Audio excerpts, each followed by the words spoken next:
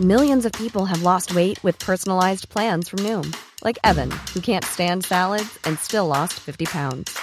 Salads generally for most people are the easy button, right? For me, that wasn't an option. I never really was a salad guy. That's just not who I am. But Noom worked for me. Get your personalized plan today at Noom.com. Real Noom user compensated to provide their story.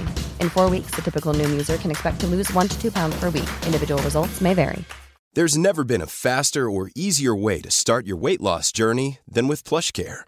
PlushCare accepts most insurance plans and gives you online access to board-certified physicians who can prescribe FDA-approved weight loss medications like Wegovy and Zepbound for those who qualify.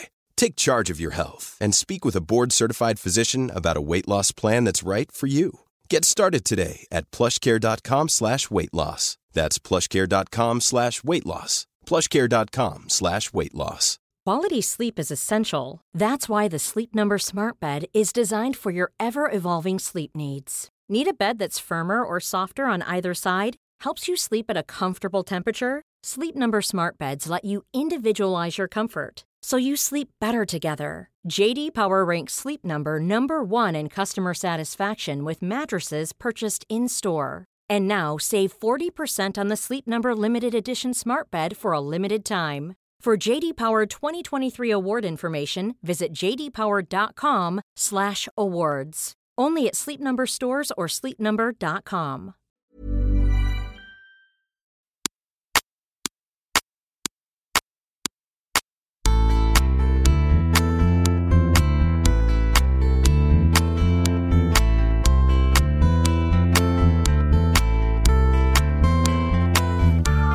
Välkomna till Klimatpsykologipodden, en podcast med Liv Svirsky och Frida Hylander. Hej Frida! Hej Liv! Det är långt borta i Lund där du sitter idag och jag sitter i Stockholm. Ja, precis. Vi fortsätter med vår digitala kontakt. Vår coronaanpassade och klimatanpassade kontakt. Exakt, precis. Och idag ska vi prata vidare om det här med klimatet och corona. Men med fokus på om coronakrisen hjälper klimatet. Vad säger du Frida?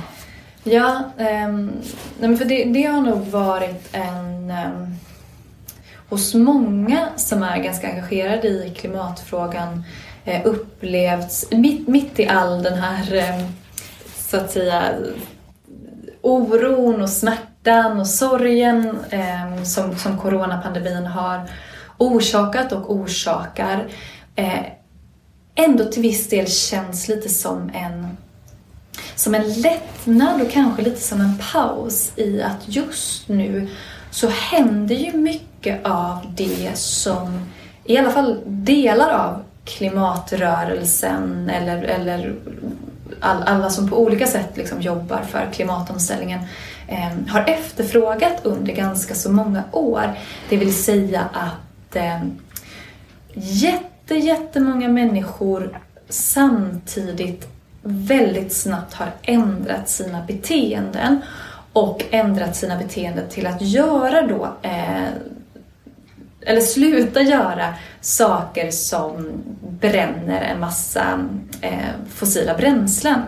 Till exempel så har ju den globala flygtrafiken gått ner med 80% nu här i början av april. Biltrafiken har på många håll i världen minskat drastiskt. Det ser man ju till exempel i att luften har blivit mycket klarare i väldigt många städer som i vanliga fall har så höga halter av luftföroreningar. Konsumtionen har också minskat liksom med 10-tals % i många länder. Så att och fabriker har ju stått still också många. Ja, precis. Många fabriker har stått still, haltat produktionen, i alla fall temporärt och sådär. Så det är ju en jättestor förändring som har skett. Och man pratar om det här som att världsekonomin är på paus just nu. Och det har i alla fall en del som är vanligen har mycket klimatångest och oroar sig och är engagerade i klimatfrågan upplevs lite som en lättnad. Så, coronapandemin är vidrig och fruktansvärd, men möjligen att det här kanske kommer leda till att utsläppen minskar kraftigt nu när folk stannar hemma, ställer bilen, inte flyger och minskar sin konsumtion och sådär. Och då har nu olika personer och organisationer börjat försöka räkna på det här.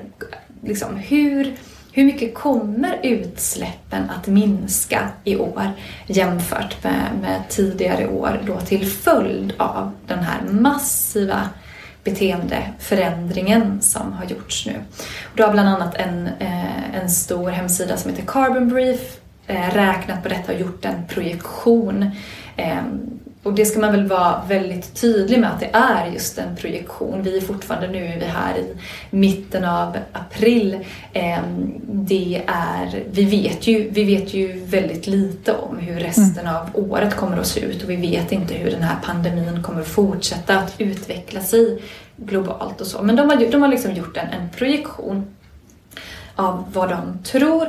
Och då har de kommit fram till att den globala liksom minskningen av koldioxidutsläpp kommer att ligga någonstans mellan 4-5, möjligen 6%. Och det är en minskning som är under eller strax i linje med vad vi behöver att minska utsläppen med varje år för att ligga i linje med Parisavtalet. Det känns ju sådär. Eller hur? Jag vet när jag gick in och läste detta så var det nästan lite som att man har kämpat för någonting och så ska man äntligen få så här resultaten av det och tänka så här, nu har det gått bra liksom. Och så blir man så här superbesviken på att är detta allt? Och sätter man det då i relation till att många människor just nu gör enorma uppoffringar. Antingen påtvingade uppoffringar, men också som jag tänker för oss här i Sverige att vi också gör en massa liksom frivilliga uppoffringar för att ta liksom vårt gemensamma ansvar för att minska smittspridningen av coronaviruset.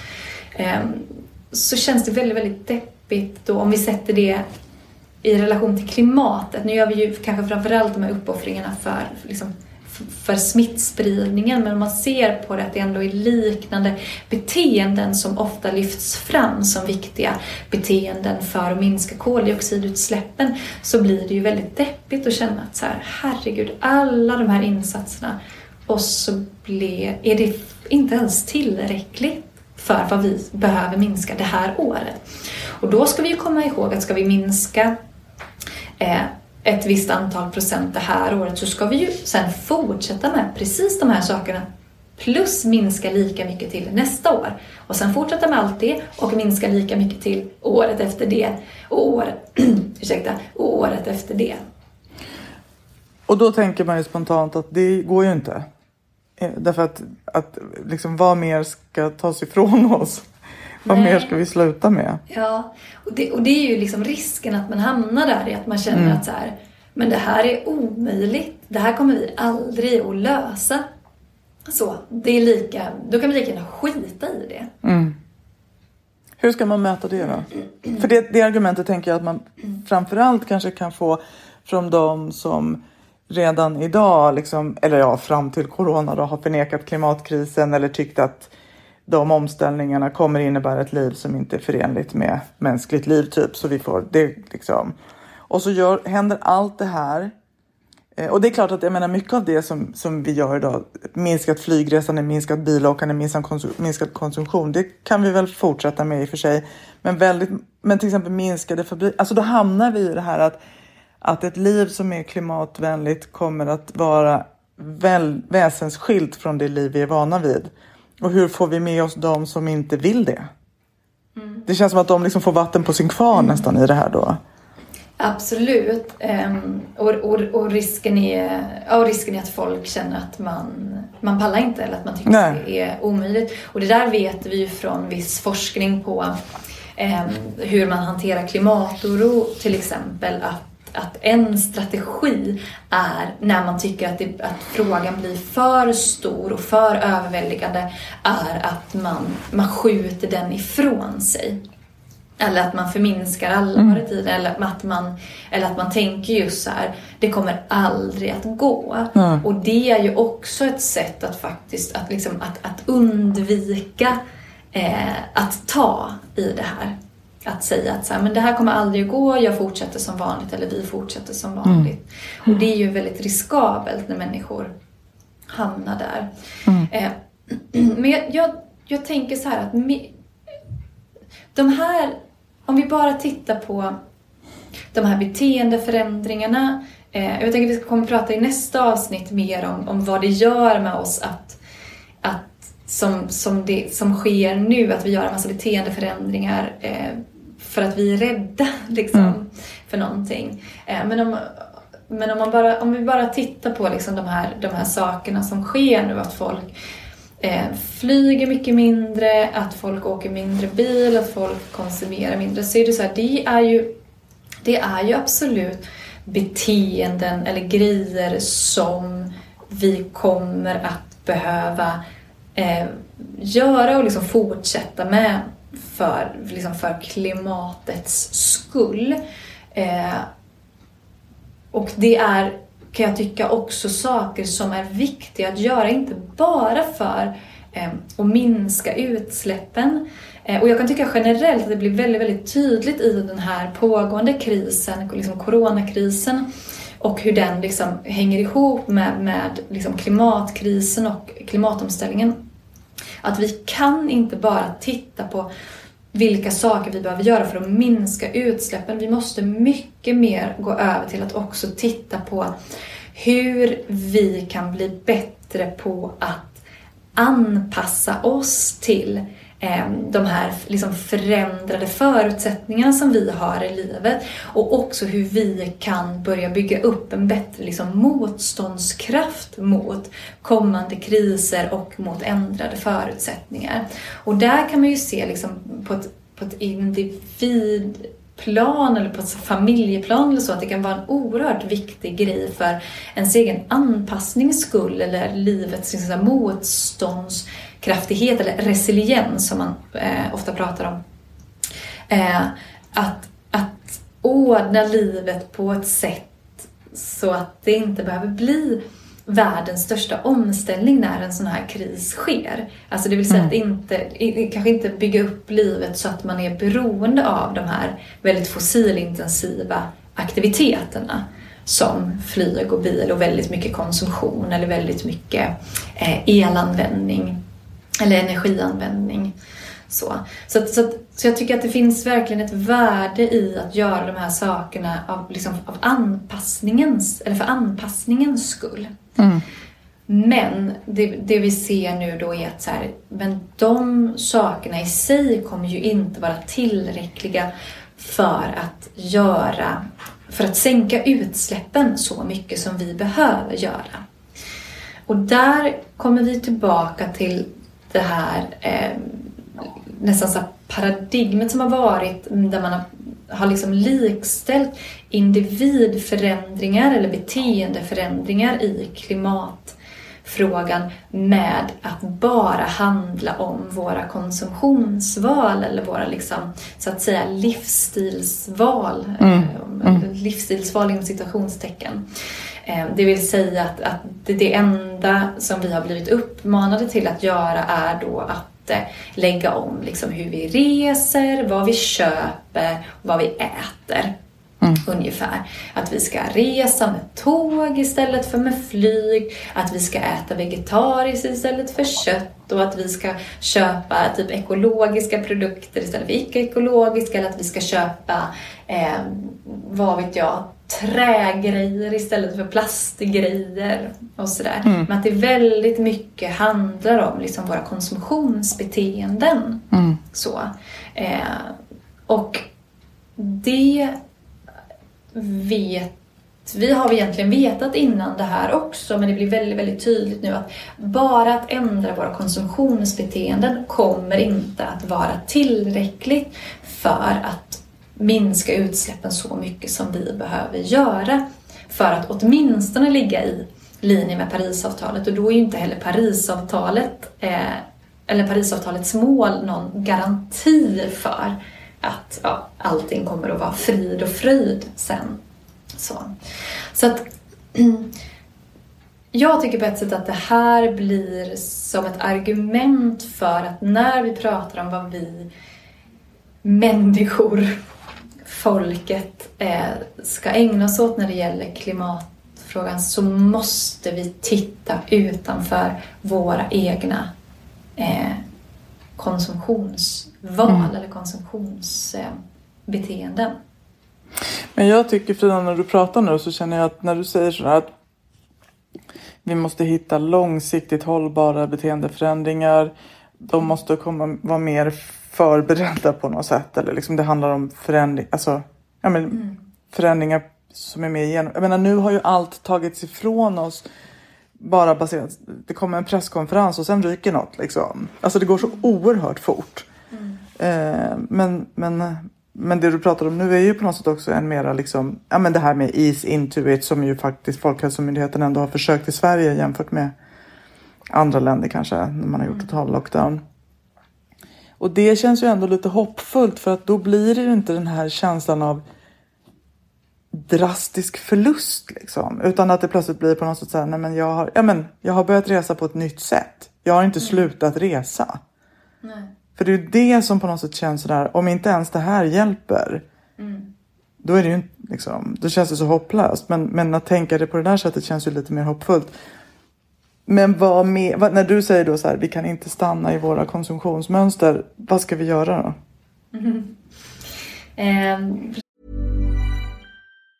When you're ready to pop the question, the last thing you want to do is second guess the ring. At BlueNile.com, you can design a one-of-a-kind ring with the ease and convenience of shopping online. Choose your diamond and setting. When you find the one, you'll get it delivered right to your door. Go to BlueNile.com and use promo code LISTEN to get $50 off your purchase of $500 or more. That's code LISTEN at BlueNile.com for $50 off your purchase.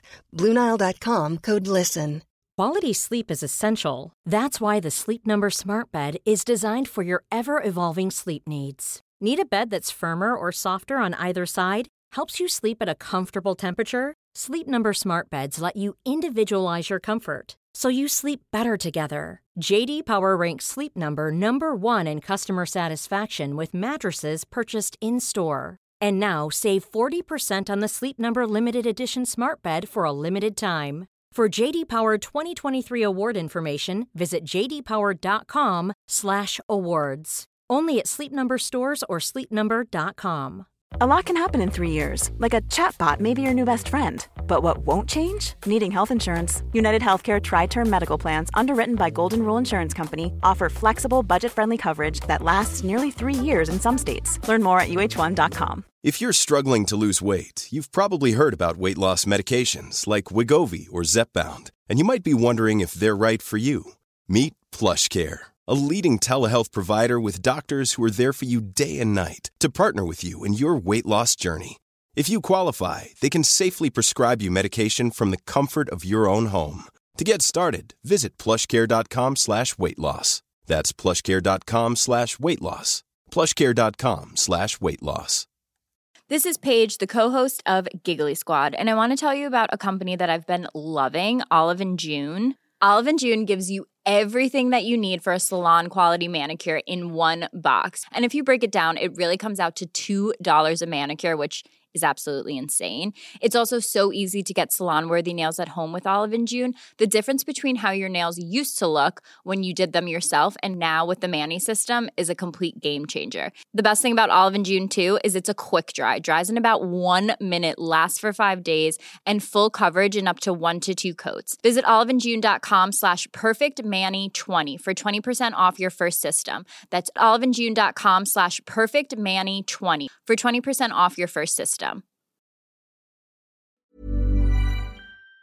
Precis, och det här är ju lite en liksom, käpphäst som vi har i klimatpsykologerna. Jag tycker vår bok som vi släppte i höstas handlar ju mycket om detta. Att så här, vi måste börja se på oss själva som inte bara konsumenter utan framförallt som aktiva medborgare. Att den viktigaste gärningen vi kan göra i klimatomställningen är troligen inte som konsumenter utan det är som medborgare och som en del av liksom ett kollektiv.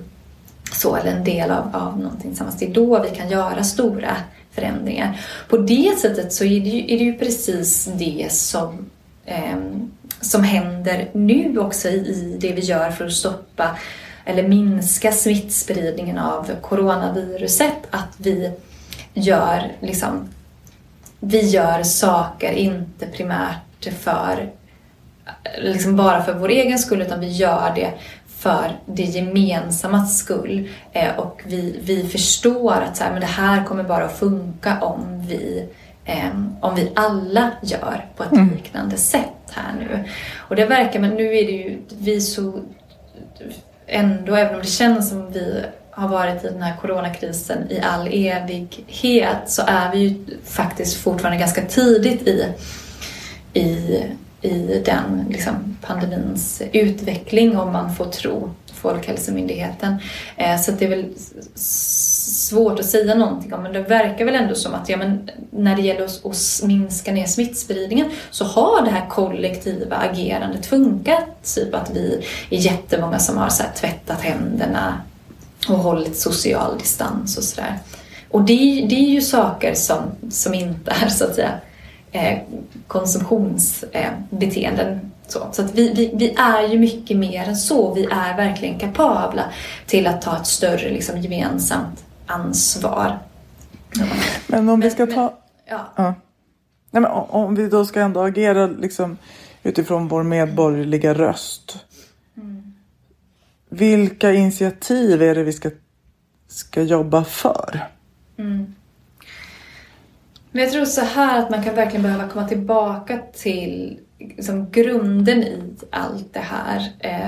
Vilket handlar om att så här, till syvende och sist så måste vi sluta att dra upp kol, olja och fossilgas ur marken, förbränna den och släppa ut i atmosfären. Det är liksom, så länge vi fortsätter göra det så kommer det fortsätta gå på fel håll. Och sen är det en massa andra saker som också är så här att så länge vi överanvänder naturresurser eller så länge vi som skövlar skog så att den biologiska mångfalden minskar eller så länge som vi bedriver liksom ett jordbruk som utarmar jorden på så kommer vi också få ett system som är mycket mer sårbart också för de liksom, påfrestningar. Alltså systemet blir mer sårbart och påfrestningarna blir större i takt med att vi fortsätter att släppa ut växthusgaser och sådär. Jag tror att det kan vara bra att liksom så här återkomma till så här, men det är liksom det vi behöver ägna oss åt. Sen jag tänker, och det här är ju en diskussion som blir oerhört viktig att fortsätta föra och där jag idag tänker så här, jag kan inte ge ett exakt svar på så här, det är exakt det här vi ska göra. Men generellt så tror jag att vi behöver fortsätta att verkligen titta på, alltså inför att vi gör någonting behöver vi titta på så här, vad av de saker vi har möjlighet att göra tror vi kommer leda till störst effekt och mest långsiktig effekt. Och där verkar det ju vara så att det som ger mest liksom långsiktig effekt, det handlar nästan alltid om saker som vi gör liksom organiserat och gemensamt och där vi kanske inte ser effekten direkt men där vi kanske ser liksom effekten på längre sikt.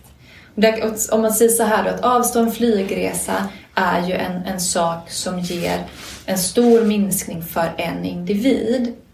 Men det ger ingen egentlig effekt på liksom flygsystemet.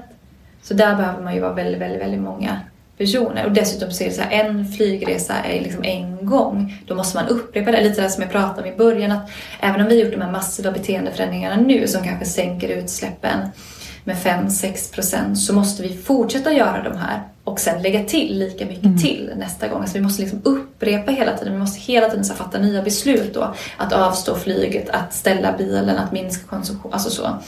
Så att, och det är kanske lite lurigare i att, eller jobbigare för oss att stå ut. Så att man tror man behöver kanske titta på så, men vilka insatser kommer att verkligen leda till att fossil energi ersätts av förnyelsebar energi. Så. Om man tänker att det kanske är mer okej att köra bil om bilen inte drivs av fossil energi. Men om man ändå skulle tänka då att liksom, okej, den här totala avstängningen av väldigt mycket beteenden har gjort en kanske ett års skillnad liksom. Alltså det kanske har täckt. I och för sig får man väl ändå komma ihåg att vi har bara hållit på med det här i 1 månad. Eller har de projicerat vad det skulle motsvara om vi håller på hela året ut? Ja, men precis. Och det är ju det därför de här siffrorna är ju väldigt vanskliga, för att vi är så tidigt i året och de har liksom vägt upp. Sen har ju det, man tänker att till exempel Kina, som är en stor ekonomi och en jättestor utsläppare, var ju mycket tidigare i det här, så att de har ju räknat in det där. Och att Kina stängde ner, nu vet jag inte exakta datum, men det är mer än 1 månad sedan, det kanske är, det var ändå mer i början av året. Men de har väl ändå i de här projektionerna räknat med att så här, ekonomin kommer att studsa tillbaka hyfsat. Och det vet vi ju inte. Det är ju troligt att den här projektionen kommer att ändras allt eftersom, och det är också möjligt att den här minskningen blir större i slutändan än vad vi vet nu. Så att man får liksom ta de där siffrorna med den osäkerhet som de har i dagsläget. Men om vi ändå tittar på att det ändå kanske har varit liksom 1-2 månader som det har varit en jättemassiv plötslig förändring i liksom, hur vi beter oss eller i. För det jag tänker att det man ändå kan ta med sig från det här är ju verkligen vår kapacitet att snabbt ställa om när vi måste. Ja. Och att samarbeta. Och den tycker jag ändå känns hoppfull. Och häftig. Ja, absolut.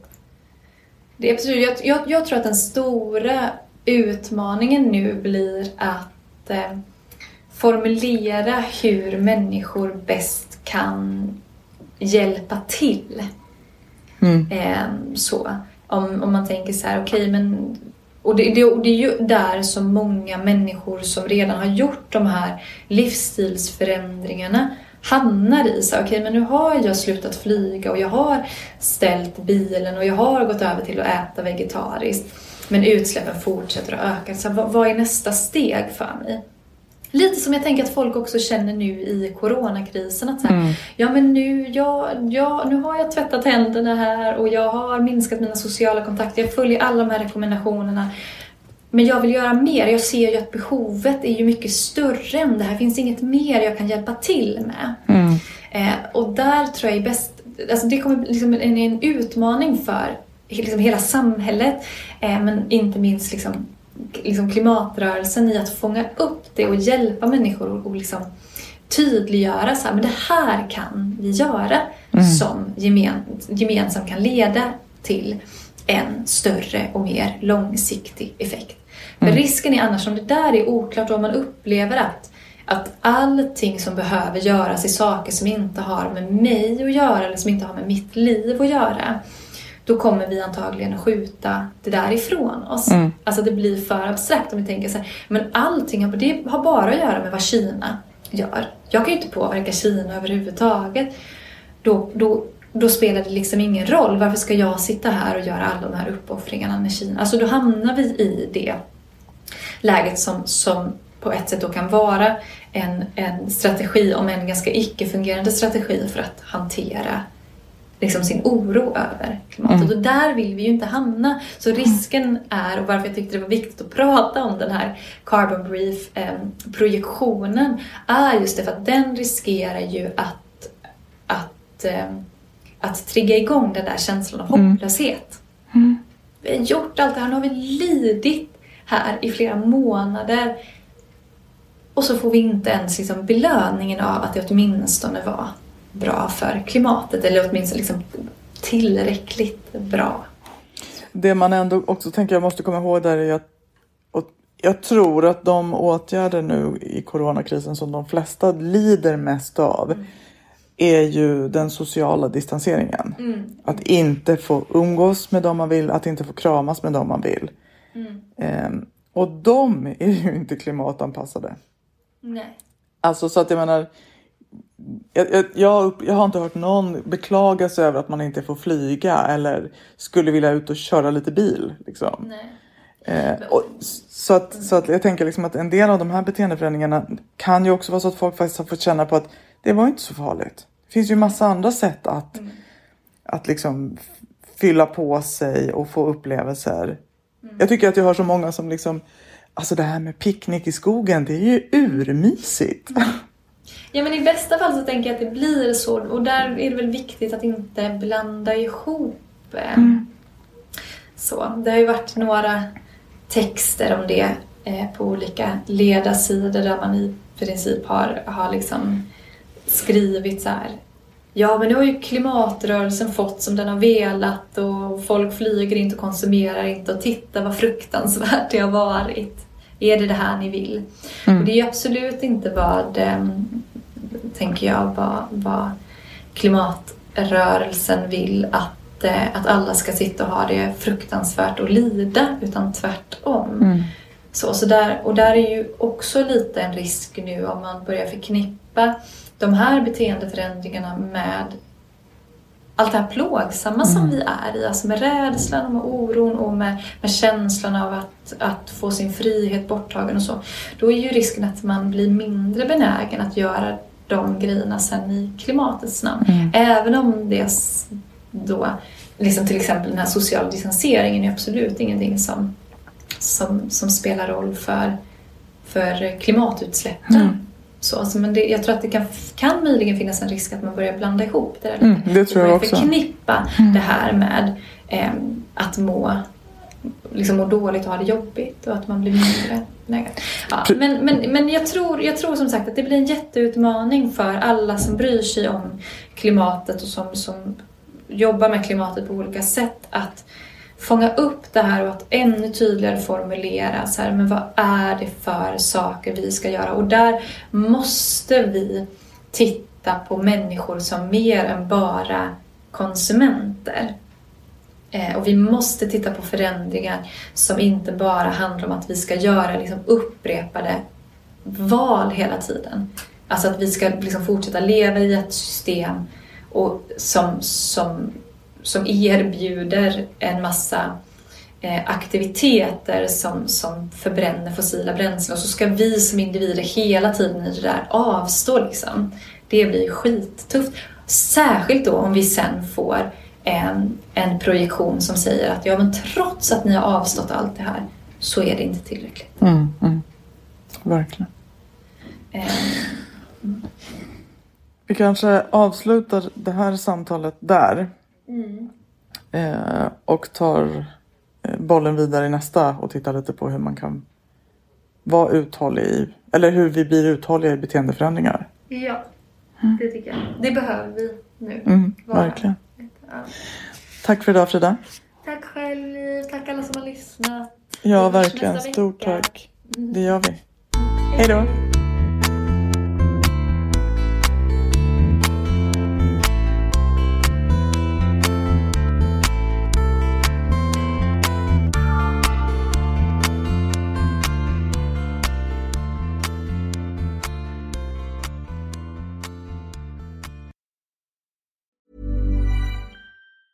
A lot can happen in the next 3 years. Like a chatbot may be your new best friend. But what won't change? Needing health insurance. United Healthcare Tri-Term Medical Plans are available for these changing times.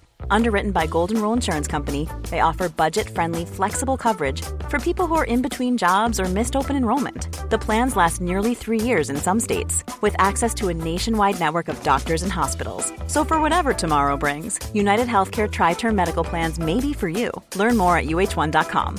Cool fact, a crocodile can't stick out its tongue. Also, you can get health insurance for a month or just under a year in some states. United Healthcare short-term insurance plans, underwritten by Golden Rule Insurance Company, offer flexible, budget-friendly coverage for you. Learn more at uh1.com. Even when we're on a budget, we still deserve nice things.